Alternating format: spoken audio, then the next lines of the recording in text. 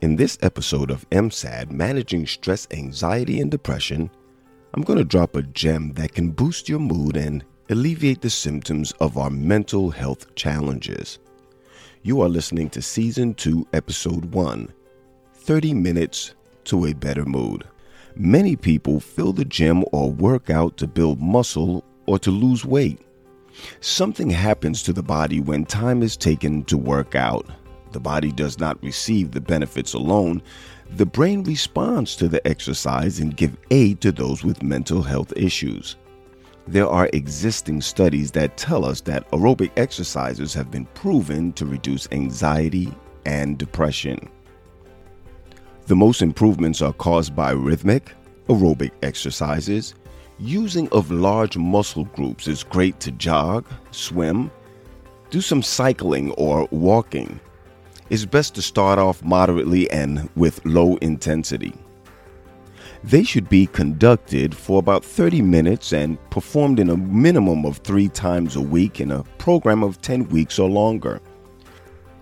The results will confirm that you'll see reductions in your anxiety and depression even after a single session of exercise. The changes in anxiety, depression, and mood states after exercise are explained most frequently by the release of endorphins. Exercise may also increase body temperature, blood circulation in the brain, and it has an impact on our physiological reactivity to stress. The bottom line is that exercise can improve self-efficacy, distraction, and cognitive dissonance. So take the time today to schedule a workout session. Give yourself 15 to 30 minutes. Start today and give your mental health the break it needs. Begin to heal and intentionally exercise your way to a better you. This is your friend Pat Graham. Subscribe to this podcast to get tips on managing your stress, anxiety, and depression, and share this with someone you love. There's an app that's provided just for you. Please visit balmzone.com, BALMZONE.com.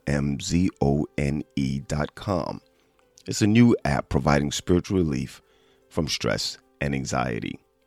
Please remember to follow me on social media platforms at Critical Thinking. It's with a Q. God bless you real good.